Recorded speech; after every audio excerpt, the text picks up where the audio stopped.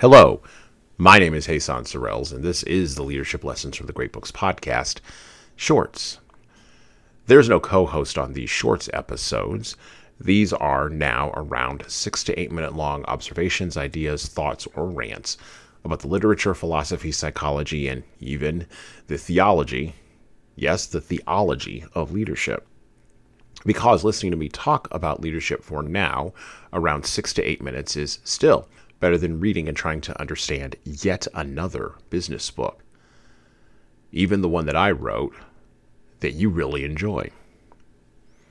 Here's the other continuation of my thoughts from last week. And if you didn't have a chance to hear what those thoughts were, go back and listen to episode number 68 of these Shorts episodes.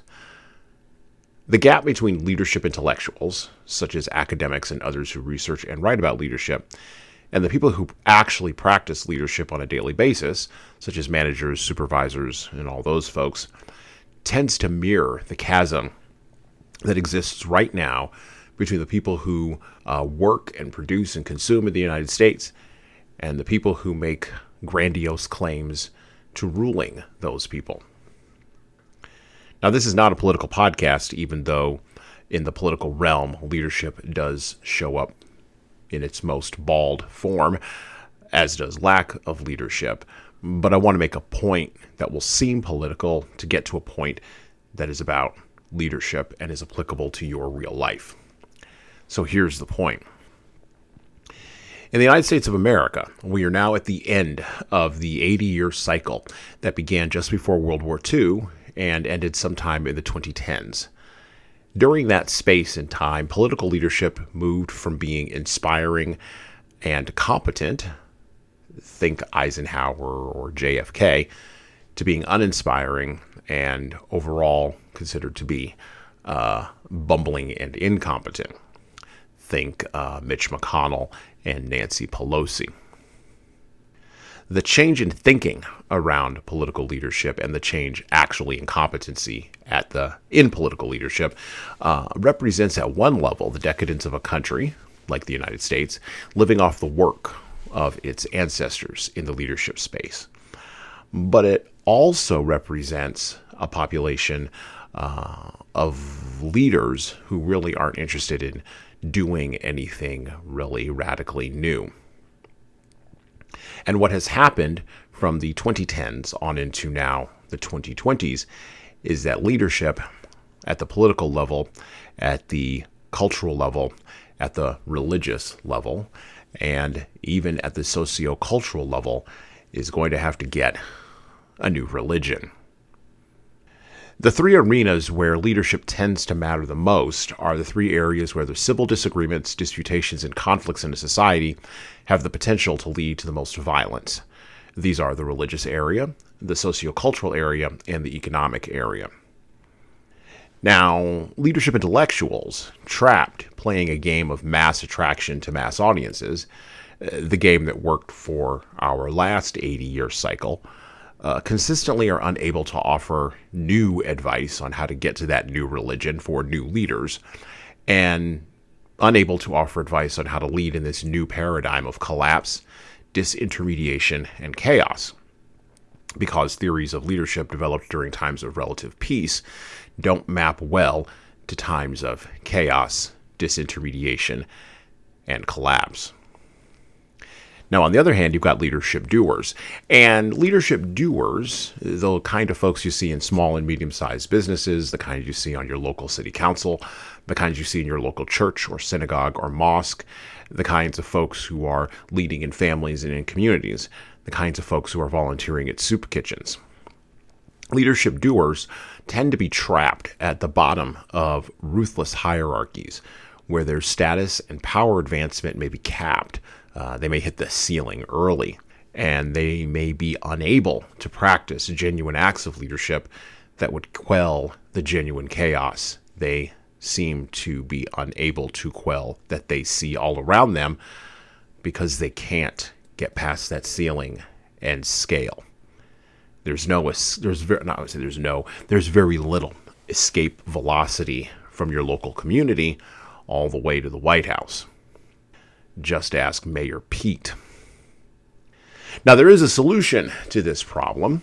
It is the solution that was proposed first through the leadership of a very rare individual, President George Washington, an individual who wasn't LARPing in the leadership role, an individual who wasn't a grifter, an individual whose past moral stature and ethical stature was unimpeachable. He wasn't Donald Trump, and he wasn't Barack Obama. He also wasn't Bill Clinton, nor was he Richard Nixon. He wasn't Eisenhower, nor was he JFK. And he sure as heck wasn't Ulysses S. Grant, nor was he Calvin Coolidge. He was the first, which is why he is also lauded as being the greatest. But George Washington did something that is a model, potentially, for all leaders moving forward. He behaved ethically, he behaved morally, he was unimpeachable, and he left the office without seeking any new power. And moving forward into the desert of the 21st century we see before us in America, it behooves small and medium-sized business leaders to remember the model of George Washington and to seek to replicate it and to role model that model for others so that they may replicate it, so that eventually we break through the ceiling, we achieve escape velocity, and we take this nation state where we want it to go, thus closing the gap between leadership intellectuals and leadership doers. And well, at the moment anyway, that's it for me. Listen and subscribe to the Leadership Lessons from the Great Books podcast on all the major podcast players that you listen to podcasts on, including iTunes, Stitcher, Google Podcasts, and even Spotify. And please leave a 5-star review if you like the show. We need those reviews to grow, and it's the easiest way to make sure that this show gets into the ears of the leaders who need to hear it. And of course, tell all your friends. If you want to get started on the leadership path, HSCT Publishing's products and services can help your team do that. Check out our training webinars, coaching services, and more at leadershiptoolbox.us. We also have a video-based subscription service, that's software as a service, that can help your team become better at the individual level. 60 modules and over 100 hours of video and written content for you at leadingkeys.com. That's leadingkeys.com. We've also got books that will help you and your team grow. Pick up a copy today of My Boss Doesn't Care, 100 Essays on Disrupting Your Workplace by Disrupting Your Boss, and subscribe to the Little Red podcast I launched earlier this year with the same name as that Little Red book. My most recent book is 12 Rules for Leaders, The Foundation of Intentional Leadership, co-written with contributions from Bradley Madigan. This is the book for right now that was written for leaders right now. Pick up a copy by heading over to 12rulesleadersbook.com/now. That's 12rulesleadersbook.com/now. You pay for shipping, and you'll get a copy of my second book as well. Finally, you can get all these books in paperback, hardcover, or as ebooks on Amazon, Barnes & Noble, Kobo, and any other place online you order books. Finally, HSCT Publishing is on YouTube. Like and subscribe to the video version of the Leadership Lessons for the Great Books podcast on the HSCT Publishing channel on YouTube. Just search for HSCT Publishing and hit the subscribe button. You'll get our weekly video updates, which is the video version of this podcast. And, of course, you're going to want to subscribe to my other podcast. That's right, I do more than one. The Hasan Sorrells Presents audio experience, where I talk more casually with a broader range of people about all matters that matter in the world today, from arts all the way to analytics. All right, that's it for me.